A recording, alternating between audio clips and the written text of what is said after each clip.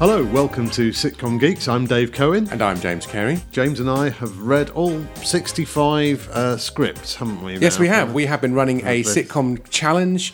Yeah. You entered in November. That was the deadline. And we have been reading over Christmas and New Year and everything. Yeah. And we have some notes and observations. What we've done is we've read the first 10 pages of every single script, and some will be going through to the next round where we'll read the whole script, but we've got some observations about that coming up after we've talked about the Writers Guild. The Writers Guild Awards happened.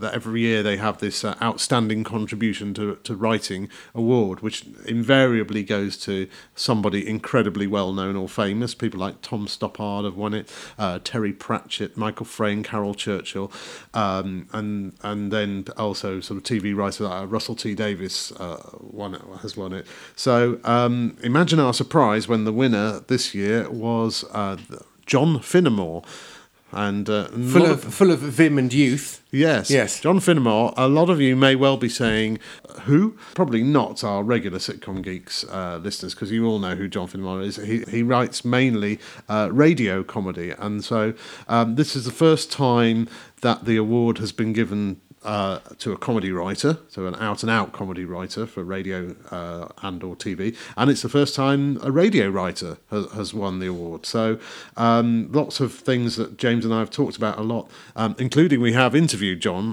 That's one of my favourite couple of episodes, episodes 76 and 77. We did a live interview with John, which was fab, and you'll understand if you listen to that why he's such a brilliant writer.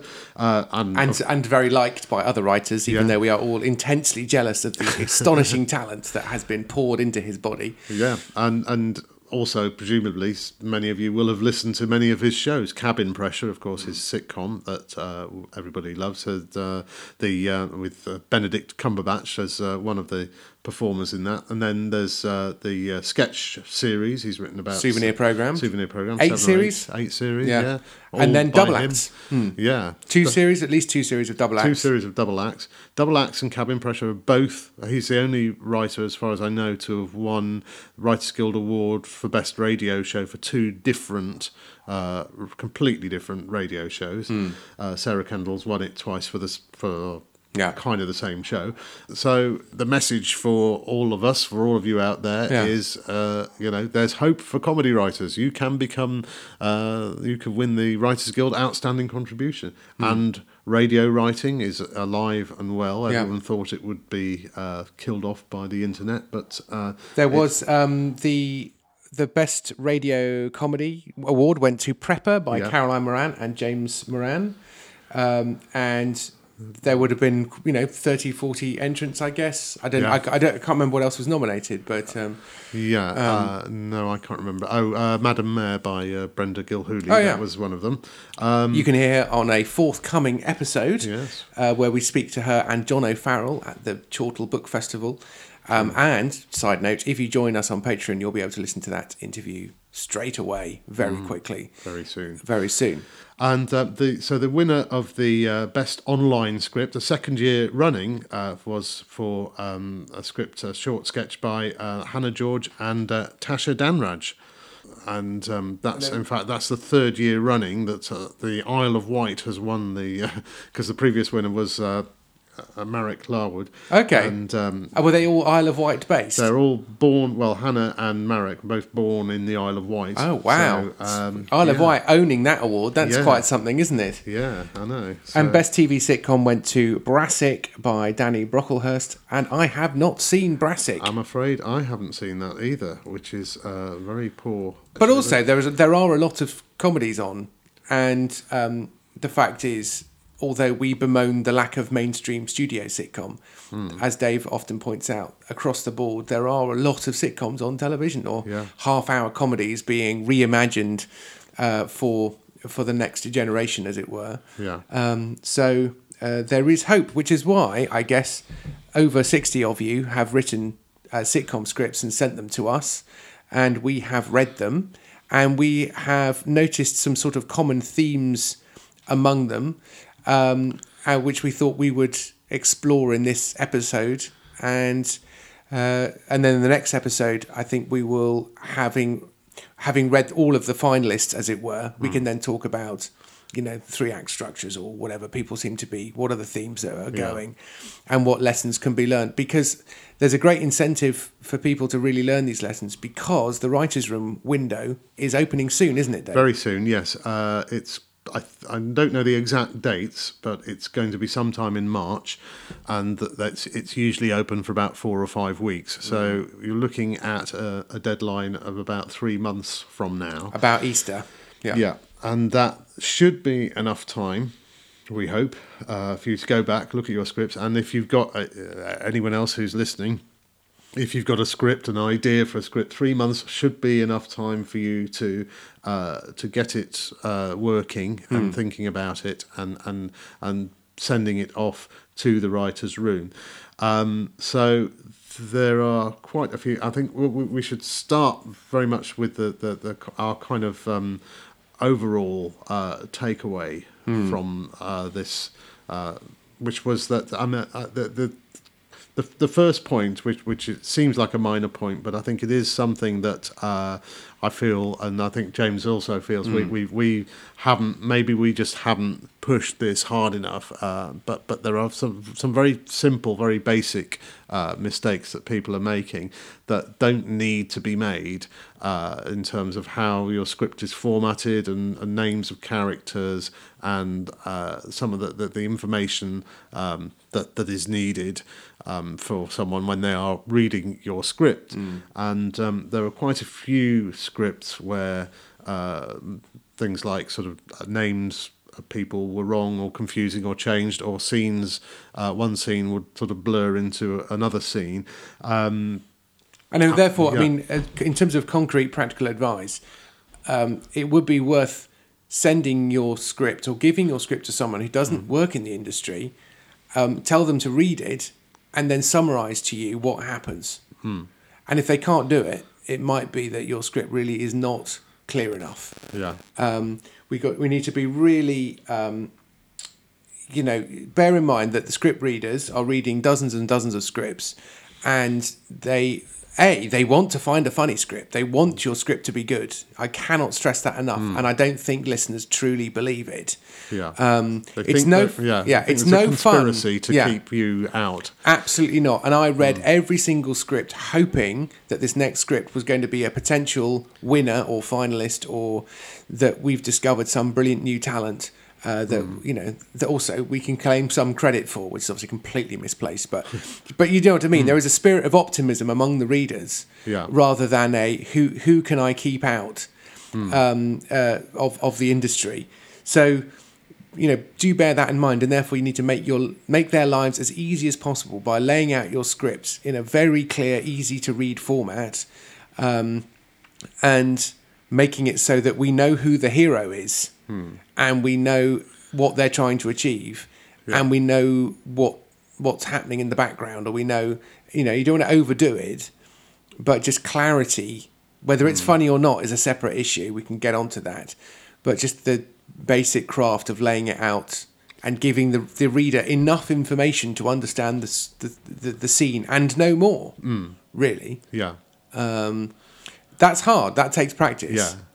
But it is very basic, and it is something that you need to sort of keep your eye on. And we talk a lot about all the things that you have to be, all the plates that you're spinning while you're trying to write sitcom. And yes, it's this character needs to be doing this, and this story needs to be moving on, and this character that's a regular character needs a scene now just because they haven't been in for a while. So you've got all these things going on, and then. But if you've decided to change the name of a character, or you haven't, you've got sort of 5 characters in one scene and 3 of them we've never met before, that's for somebody who's they get something like 3,000 scripts at Writers' Room. So somebody whose job that day is to read 100 scripts, they're going to just they'll just Yeah, say, they won't read time." They won't Yeah. be trying to read 100 in a day, but they probably will read a dozen or 15 Yeah. or 20. Yeah. Well, it's 10 pages. Yeah. You know, they'll read the first 10 pages, and you know, if they can read through them quickly, that's great. And then those ones will probably automatically go into the maybe pile. Yeah. But if they're sort of stopping and then, oh right, hang on, who's this character? Have we seen this character before? What's this story? Have we had this story? And that's you're just making life harder for yourself, really.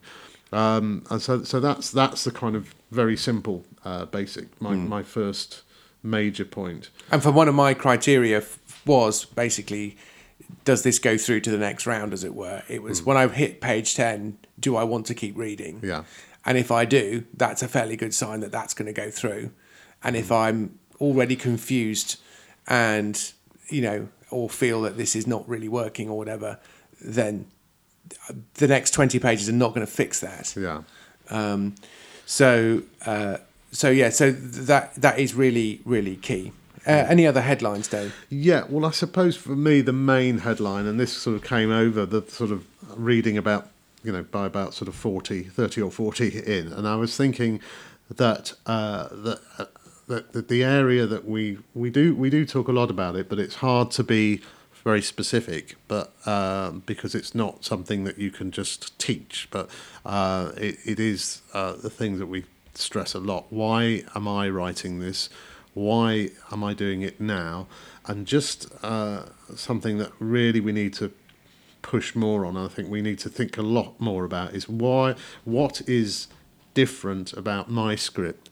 Where am I taking this script that it hasn't, that no one else has been to before? And this is something that's true of, it's true of a joke, it's true of a sitcom, it's true of a sketch, it's true of a character, actually. Yeah. I mean, have we seen this character before? Why are we seeing this character again in 2020? Yeah, and it's like if you follow Twitter to read jokes, and something happens, and you'll see the same joke come up 30 times. If that's one of the reasons that you follow Twitter, it's one of the reasons I do, and certainly I would be very upset if I think of a joke, and actually if I think of a joke and I want to put it on Twitter, I will do a double check and make sure no one has already done the joke. Right. There's no point in putting it up if somebody else has already done that. Not that I post jokes that often, though, but I sometimes have the urge to do that.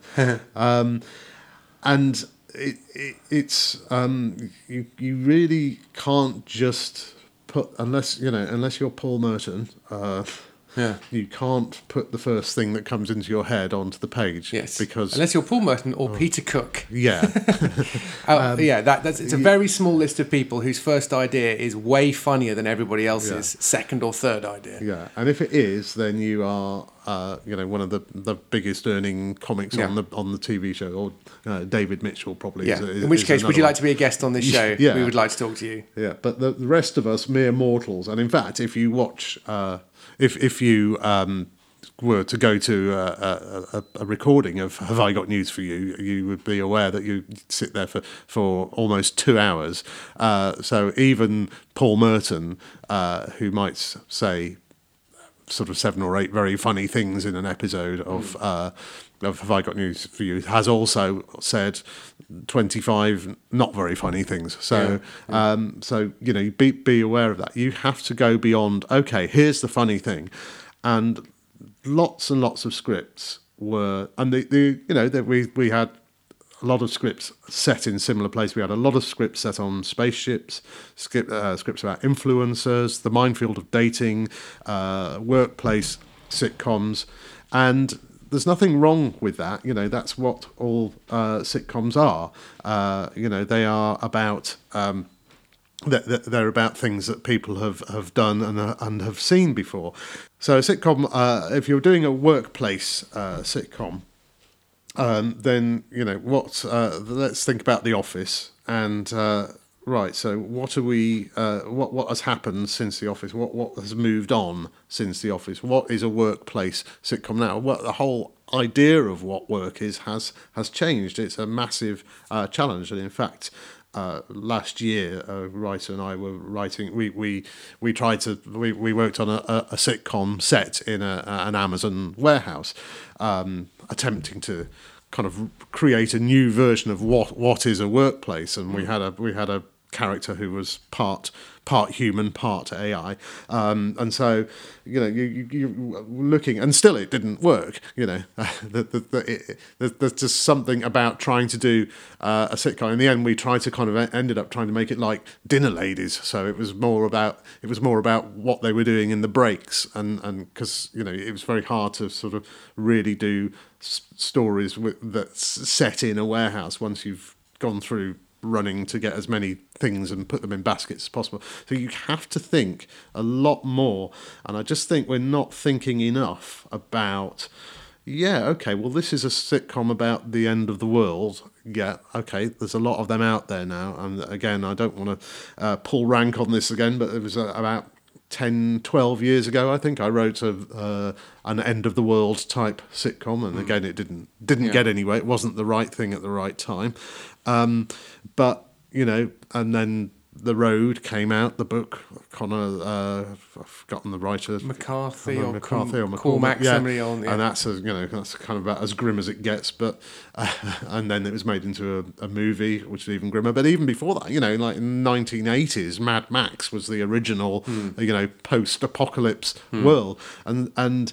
There's a lot of people out there who are trying to come up with the same idea or have come up with the same idea as you, but they've gone beyond just saying, okay, well, it's a sitcom about the end of the world. And there were, of those end of the world sitcoms, 2 or 3 of them had had gone beyond just it's the end of the world. But you really have to think more about, what am I bringing to this idea that has never been seen before? And that for me, that was probably the number one thing that for me, that reading all these scripts back to back, that was the thing that I picked up. It's like, oh right, this is another dating sitcom. Fine, that's good. It's relevant to people, but what is happening in this dating sitcom that I haven't seen before? What is it about these characters? And again, as we say again and again, what is a sitcom about? It's what do I want versus what do I get? Well, we know this character isn't going to get a successful date because it's a sitcom. So what is it about the character now? You really have to spend a lot of time in your head. Yeah. I think for me, two sort of additions to that, really. One is I completely agree. There were quite a lot of sitcoms, loads and loads of scripts, which did feel like they were set in a perfectly understandable place, but there was no compelling reason as to why why this show should be on television. Which I know is not necessarily why people are writing the scripts, and so there is an element of these are spec scripts that are being written to show what you can do. But if you want to show what you can do, you do have to show you have insights and you do have the ability to write contemporarily rather than just show technical ability. And you have to show a lot of technical ability in order to overcome the fact that your show is not really of the moment. So there are 1 or 2 fairly genre sitcom scripts, and one of which is particularly good. The downside of it is that there's no real reason why it couldn't have been on 20 years ago or couldn't be on again in 20 years' time, and that's not a good thing. I think generally. So, but the other thing for me in particular was that there was an awful lot of shows which were set in places that had basically had it. So rather than being in a setting which is an unusual situation, as in people adjusting to a new normal. So, for example, I had a meeting the other day with a producer who basically, despite the fact that he's quite important, doesn't really get his own office anymore, and they're all hot desking, and overall it's a little bit too cramped. And it was in BBC Studios, and so the front. So it used to be a terrible use of space at the BBC, that main entrance, and they've now packed it with mezzanine floors and cafes and everything, and it's actually really quite population dense.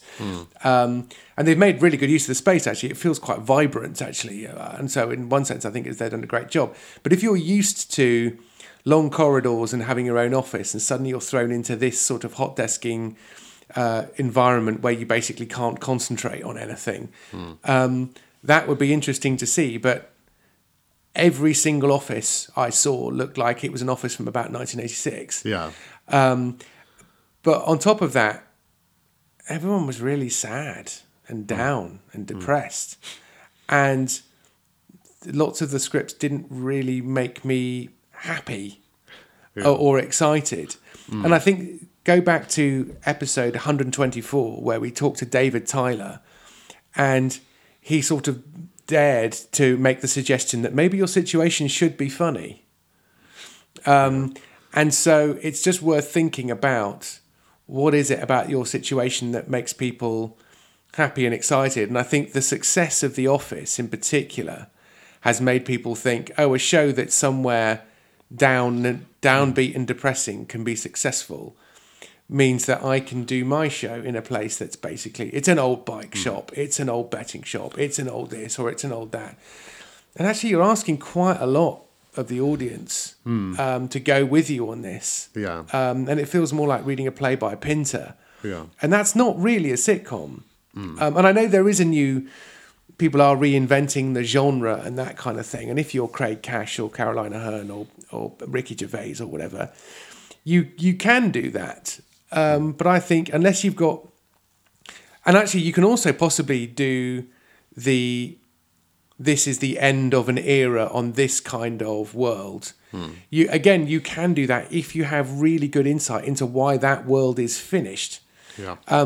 So there probably is a hospital comedy drama or sitcom which sort of says the way we currently do things is actually untenable, and it might be a bit dark and satirical, but that would be fine. Yeah. But you would need insights into that, because you would need to have been a surgeon or a ward sister or something. A bit like Getting On, for example. I was just going to say, Getting On is an example of that. Yeah. And that's written with a clear insider knowledge of what has happened to the NHS in the last 15 years. So that's a good that's a good example, I think, because that's, how many bloody shows do we have to watch that are set in hospitals? Yeah, okay, there are lots and lots of them, but actually Getting On is different. And you can feel the difference of that. I mean, full disclosure, if I'd been sent that script, I wouldn't have liked it, and I didn't particularly love the show either, because it is quite downbeat. But you would be able to see the insight and the, oh wow, this is really got some clout behind it and some good writing. It's not a laugh a minute, and I would rather it would be, I would rather read Scrubs. And that's fine. That's a personal preference. But the quality of the writing and the situation and the insight and the why this, why now, why you question would have been fully answered. So, there is an element of taste in it, which obviously we have to put up our hands and say we all have things that we like and don't like. But you really can tell. So that was one of my things that I was a bit disappointed by, was the fact that lots of shows were in places which felt like they were very much in the past. And everyone who went to them just thought, well, this is crap, this job is crap, this industry is done for.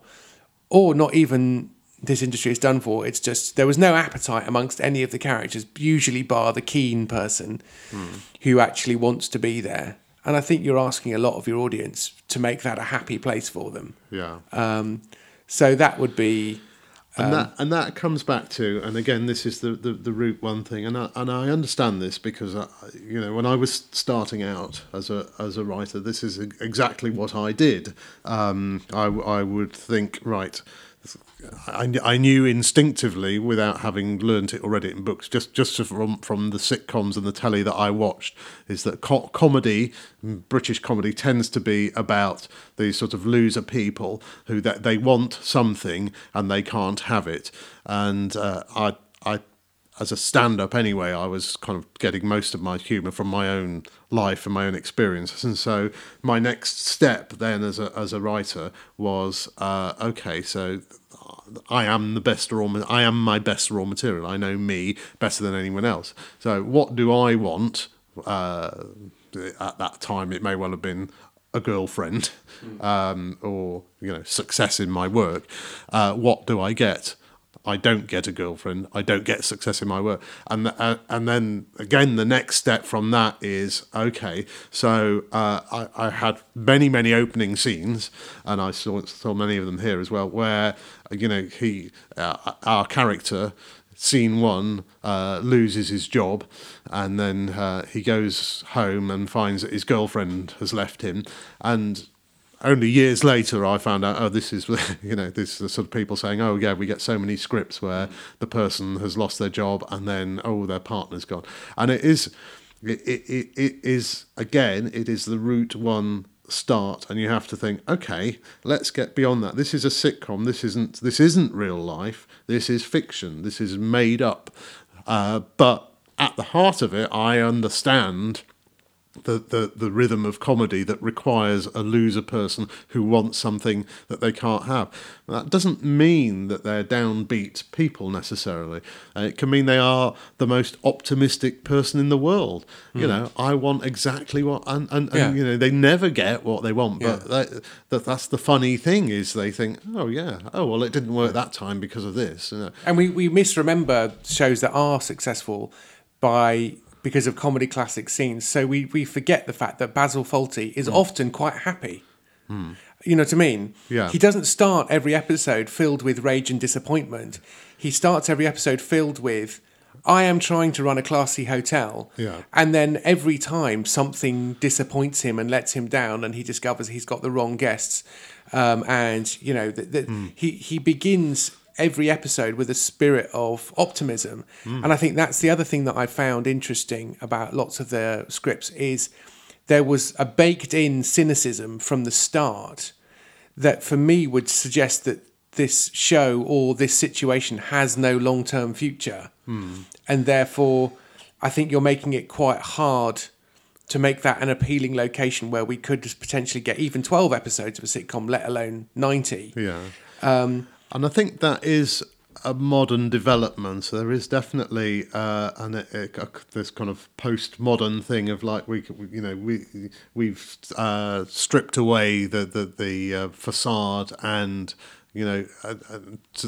Gary Shandling's show was one of the early versions of this. This is a sitcom starring Gary. This is the theme to Gary Show, the opening theme to Gary Show. Exactly, yeah. And then he's going to meet. We're going to meet these people, and he comes on and he talks to the audience, and then snap, he's into a scene. And it's like, oh, hang on, and and this follows through. People like Sean Hughes did that as well, and of course Mrs. Brown's Boys. It's a bloke in a dress, sharp. And so there is that sort of that deconstruction comedy, which has its place, I think. But as you say, I think it has infected the world of fiction, and this is why. Here you go. Here's a little sidebar. I think because as a society, especially amongst opinion formers and writers and stuff, we have abandoned a fairly consistent Judeo-Christian framework of I think basically nihilism, which is prevailing, existentialist despair. You're really pushing a boulder uphill if you're going to write a sitcom that is essentially nihilistic. Because if one action doesn't lead to another action, if there's no real justice in the world, if bad stuff just happens and that's it.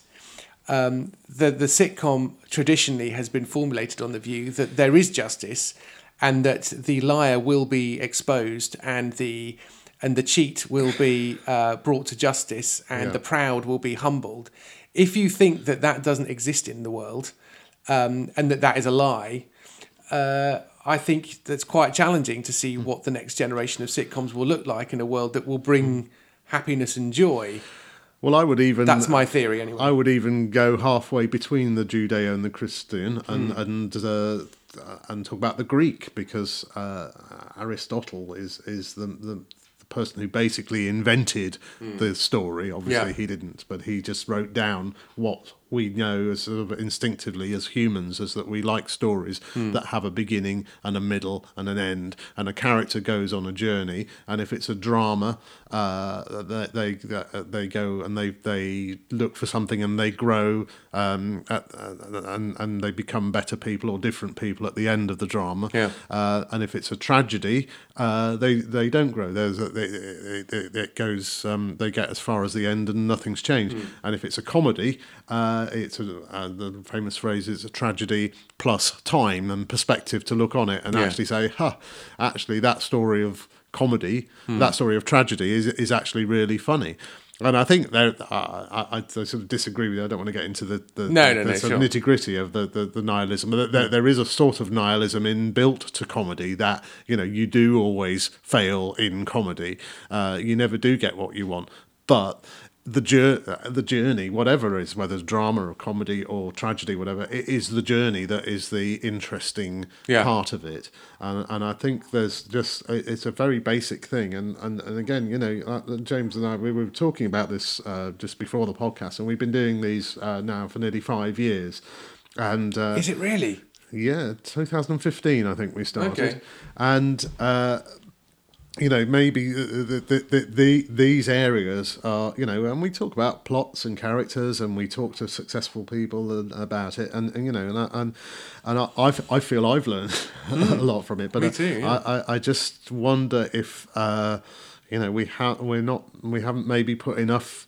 I suppose because it is so hard to pin down. It's like you need to kind of create these characters, and it's not something that you can sit down at a desk and write down. Okay, so what is it about this character? I mean, you might try and do that. You can probably do some exercises with a character. Take your character and stick them in a pub, or take them to the football match or whatever, or got them in Alice's Wonderland or whatever it is, and see what happens to them.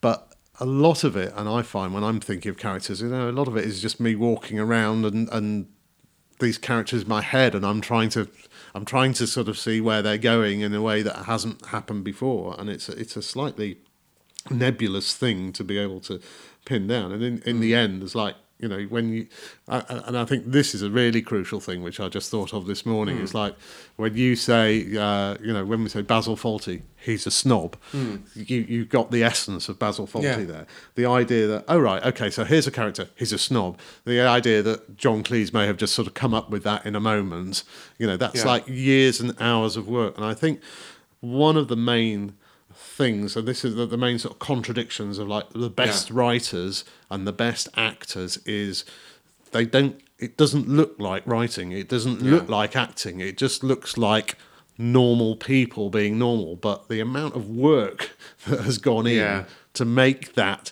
seem normal, the amount of work that an actor puts in to seem like it's real, but the key word is actor. They are not that person. Kelsey Grammer is not Frasier. He is an actor reading the words, but we totally buy into him because he's a brilliant actor. And also the scripts are absolutely brilliant, and they didn't just come out of nowhere. You really have to work at your script to make it look like you haven't worked at it. And that's the contradiction. That's why so many people want to be writers. They think, that looks quite easy. There is a deceptiveness about it, and I think that's another. It reminds me of another slightly common theme, which is to be expected, is overwriting. So lots and lots of talking, and actually lots of lines which you just don't need, which I know you might get in regular life, but the moment you put them on the page, they just seem unnecessary. Quite a surprisingly large number of lines of like, "Oh, hello, Bill, how are you?" I mean, that's not really. You might say that in real life, but that's not really telling you anything about the person speaking. And he'll say, "Oh, fine, blah, blah, blah." And you think, well, that's 2 lines that haven't got you anywhere. They can go. And I think it's that being brutal with the dialogue, so that we're just being given the information, so that every scene just moves along. And out of the first 10 pages, loads and loads of opening scenes were 6 or 7 pages. and you think you could have done all of that in a page and a half. There was so little dialogue there that we actually had to have, because the story, unfortunately, as is often the case, and we begged you, didn't start till page 9. That story really could have started on page 2 or page 3. Yeah. And there was an awful lot of sort of static first day at work scenes. There must have been, out of the 60, it feels like it just feels like I've read at least 20, 25 scripts where somebody arrives for their first day at work. Yeah. And everyone is introduced to them. Yeah. And in a way you can, I mean, I think we have said that's a possible way of setting up your episode or doing a pilot episode, but you just don't get to do that for 9 pages. You know, you really do need to, why it could be their second day at work. And they sort of can't quite remember everybody's name, and you might be able to find a way to cheat that or something. But it feels like, it just feels like every sitcom script in like that, it feels like all of the actors, it feels like all of the characters have literally been sitting there in silence statically until the lights go up, and then they start acting and being. And what you really need for the sitcom to establish it very quickly is you want to feel like life has been going on for weeks, months and years in this current situation, and that we're walking in on a dynamic situation. So, you know, in Bluestones 4-2, I can't quite remember how we start. Yes, I do. They're in a Chinook on their way to defuse an IED. Doesn't somebody get killed? And then they do, They are and then Mike McShane's character gets shot in the head. They're ambushed. Yeah. And that's kind of giving you a sense of this is the world that we're in. Yeah. And so, you know, you just sort of, you want to find a way of showing a regular day at work maybe, but an atypical day at work. But if your workplace is somewhere where nothing ever happens, then you're making your life very difficult for yourself. So therefore you want to be very careful where you're setting your characters and where you're setting your action, I guess. Or you might just you want to say, okay, this is a workplace where nothing happens, or the person that's there is dissatisfied, and in that case, well, how do you let's look at ways that people who are dissatisfied at work, let's look at what's already out there. Look at the like Tim in The Office. You know, he hates being at that work. It's a boring job, and he has found these ways. You know, he winding up Gareth is his way, and chatting up Dawn is the other. You know, he finds these are his ways of escape, and you know, he is so obviously superior to David Brent, and you know, he that's what he gets out of that, being in that really boring job, is just annoying David Brent and getting away with it. And I think about Porridge, which isn't so much a workplace, but obviously it's a place where everybody, well, it's a workplace for the prison officers, and so you know what that's all about. How do the people who are there, and they don't want to be there, obviously they're in prison, how do they make that life bearable for themselves? And it's all about the little victories that they manage to get, you know, and it's such small things, you know. It's like sort of that, like one cigarette is a whole story in an episode of Porridge, and that's the thing, because you know, there's what else is there in their life? You know, some tiny things take on huge significance, and you know, and you get it a lot in Brooklyn Nine-Nine. Even, you know, 6 or 7 series in, and you've got 8 or 9 characters, and you've got a whole subplots about something that's in the fridge, you know, or somebody's dietary habits or whatever. So you know, these are the things that you're looking for in your workplace sitcom. Where is the comedy? Where is the funny? And that's, you start on day one, and again, it's the route one thing, and you're not quite trusting your audience to know who these people are, and you're getting to know these characters. Well, you kind of need to get to know them better before you start writing them. I think that's another sort of general thought about it. you think, well, somebody's going to be reading this. They want to know who these characters are. So first day at work. Well, that's a really easy, good way to introduce them. But actually, as James says, you can go for much further. And if you think about when you're at work, and then you're doing a job, and you don't like it, you become a character at work. You are Dave at work or James at work. You're not you. You're putting on a mask if you hate it there, because you're not going to sit at your work going, oh, I hate my work or something. You're going to go in and say, hi, morning everyone. Yeah. And you're going to be you might be the kind of, hey, I'm really cheery because my life's so miserable, and if I drop this for one second. Yeah. And there's thou dost protest too much, methinks, isn't it? It's pointing to put it right. I can do this. I can get through it. Yeah, I need this job, or whatever it is. Well, or even better though, I need this job because I have a greater goal, which is I want to do the Tour de France, and therefore I need income in order to do this other thing. Yeah. But the idea that somebody sticks at a job that they hate without any greater purpose, again, I just think you're really asking the audience a lot, because actually, you might say on one level, well, people do go to jobs they don't like, and they just live with it. Well, they do live with it, but they live with it because they have they don't define themselves by their work. They define themselves. Everyone defines themselves by something.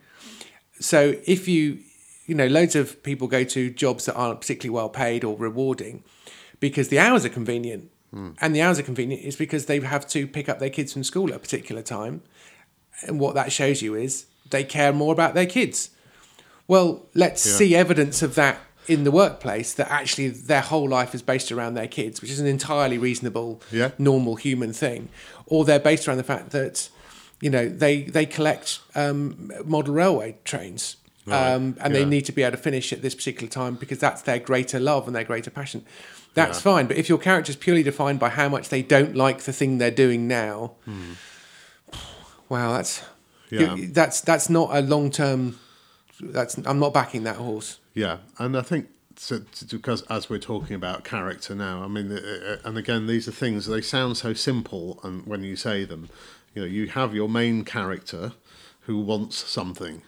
They can't have it, or they won't get it because it's comedy, and there need to be lots of funny ways in which they don't get it. And then the funny ways that they don't get it is the way that they try and pursue it. And the more they try and pursue it, the less it's going to happen. They are the architects of their demise. I mean, I'm sure I have said this loads and loads of times.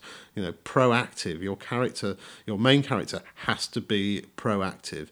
And these things, they do sound simple. And they are, but actually, as I say, making it look simple, that is the hard thing. But get your first character right, and then worry about the other characters. Because and again, this is something I had a problem with this when I was writing. Me in something and me in something else, was that I gave all the funny stuff to the other characters' funniness. And actually, if you look at Seinfeld, which I love the conceit of it. Seinfeld is about a stand-up comedian called Jerry Seinfeld, played by stand-up comedian Jerry Seinfeld, and he is the straight man in that show, and the mad crazy people are all actors playing mad wacky people, and they sort of get away with that because they start out with him doing some stand-up, and it's funny, and they establish that he's a funny guy. Okay, we've established that, but now, hello, this is my flat. Now I'm sort of paraphrasing in a deliberately unfunny way, but it's hi, I'm Jerry Seinfeld. This is my flat, and here are 3 people who are going to come into my flat, and they're going to act out some really wacky stories. Here's my friend from college. Here's my ex-girlfriend. Here's my wacky neighbour. Yeah, that's it. Yeah, isn't it? And here are my obsessive parents who now live in Florida. Here's Uncle Leo. Here's all these, here's Newman, that's my sworn enemy, all that kind of stuff. Yeah. But actually, it's a very straight... And I think one other observation, and we should probably wrap this up and do another one of these, is there are a lot of scripts where the show was clearly about the person starting on their first day at work, and they were introduced to people and they were all funnier than the person. Yeah. And the person who we're clearly invited to think is the hero of the show demonstrated no funny characteristics or personality flaws whatsoever. Yeah.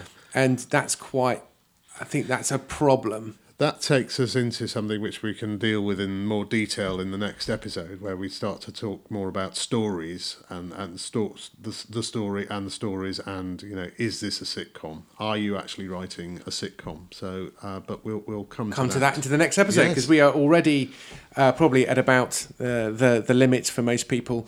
We want to try and quit while we're ahead. Yep. Always leave the audience wanting more. They say, and we arrogantly say that you want more, but so we're going to stop.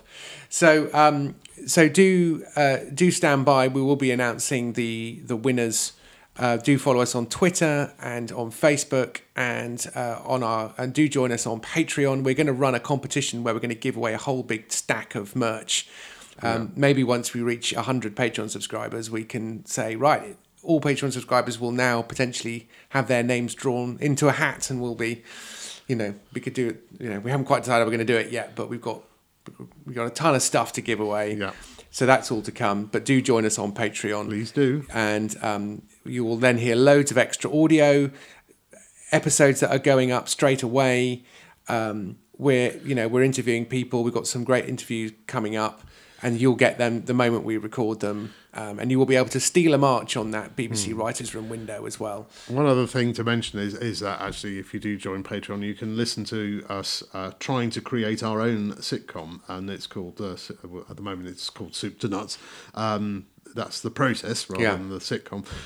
We have been talking for around about 7 or 8 hours around the idea. We've written a kind of storyline. We've got characters in our head, but we haven't yet written a word. And I think that's if you want to understand more about the process of I've got a great idea. That's great. We all have great ideas. Now what? How are we going to make this idea different? Yeah. And we've sat here and we've talked around it, and we've gone round in circles, and we've gone up dead ends, and we've and then we've thought, oh, this is a fantastic, and we've gone down that route, and no, that hasn't worked. You do that is the boring, frustrating, but ultimately necessary work that you need to do to get to your sitcom point. Yeah, and the idea has, as it's evolved, has said something about, we've really tried to address the why this, why now, and why us. Yeah. Because it's sort of set in a town that's a bit like the town that I currently now live in, that used to have an industry in one particular area, and then quite towards the end, you sort of realised, oh, my family had a business like this. This is my story. Hang on. Yeah. But it takes a lot of effort before you commit to writing any dialogue, or even working out exactly who the show is about, maybe. Yeah. So hopefully that will give you an insight into how you need to sort of incubate these things rather than rushing in, and which is easier said than done, especially if you've got a busy day job and kids and all that kind of stuff. So we fully understand that. Yeah. But anyway, stand by for the next episode, where we will have more reflections on the batch of 60-odd scripts, which I think hopefully will be a bit more forensic. In a general way, we're not going to pick out individual scripts or anything, but we've got quite a lot more to talk about. So, thank you. Thanks for listening. Bye-bye. Bye.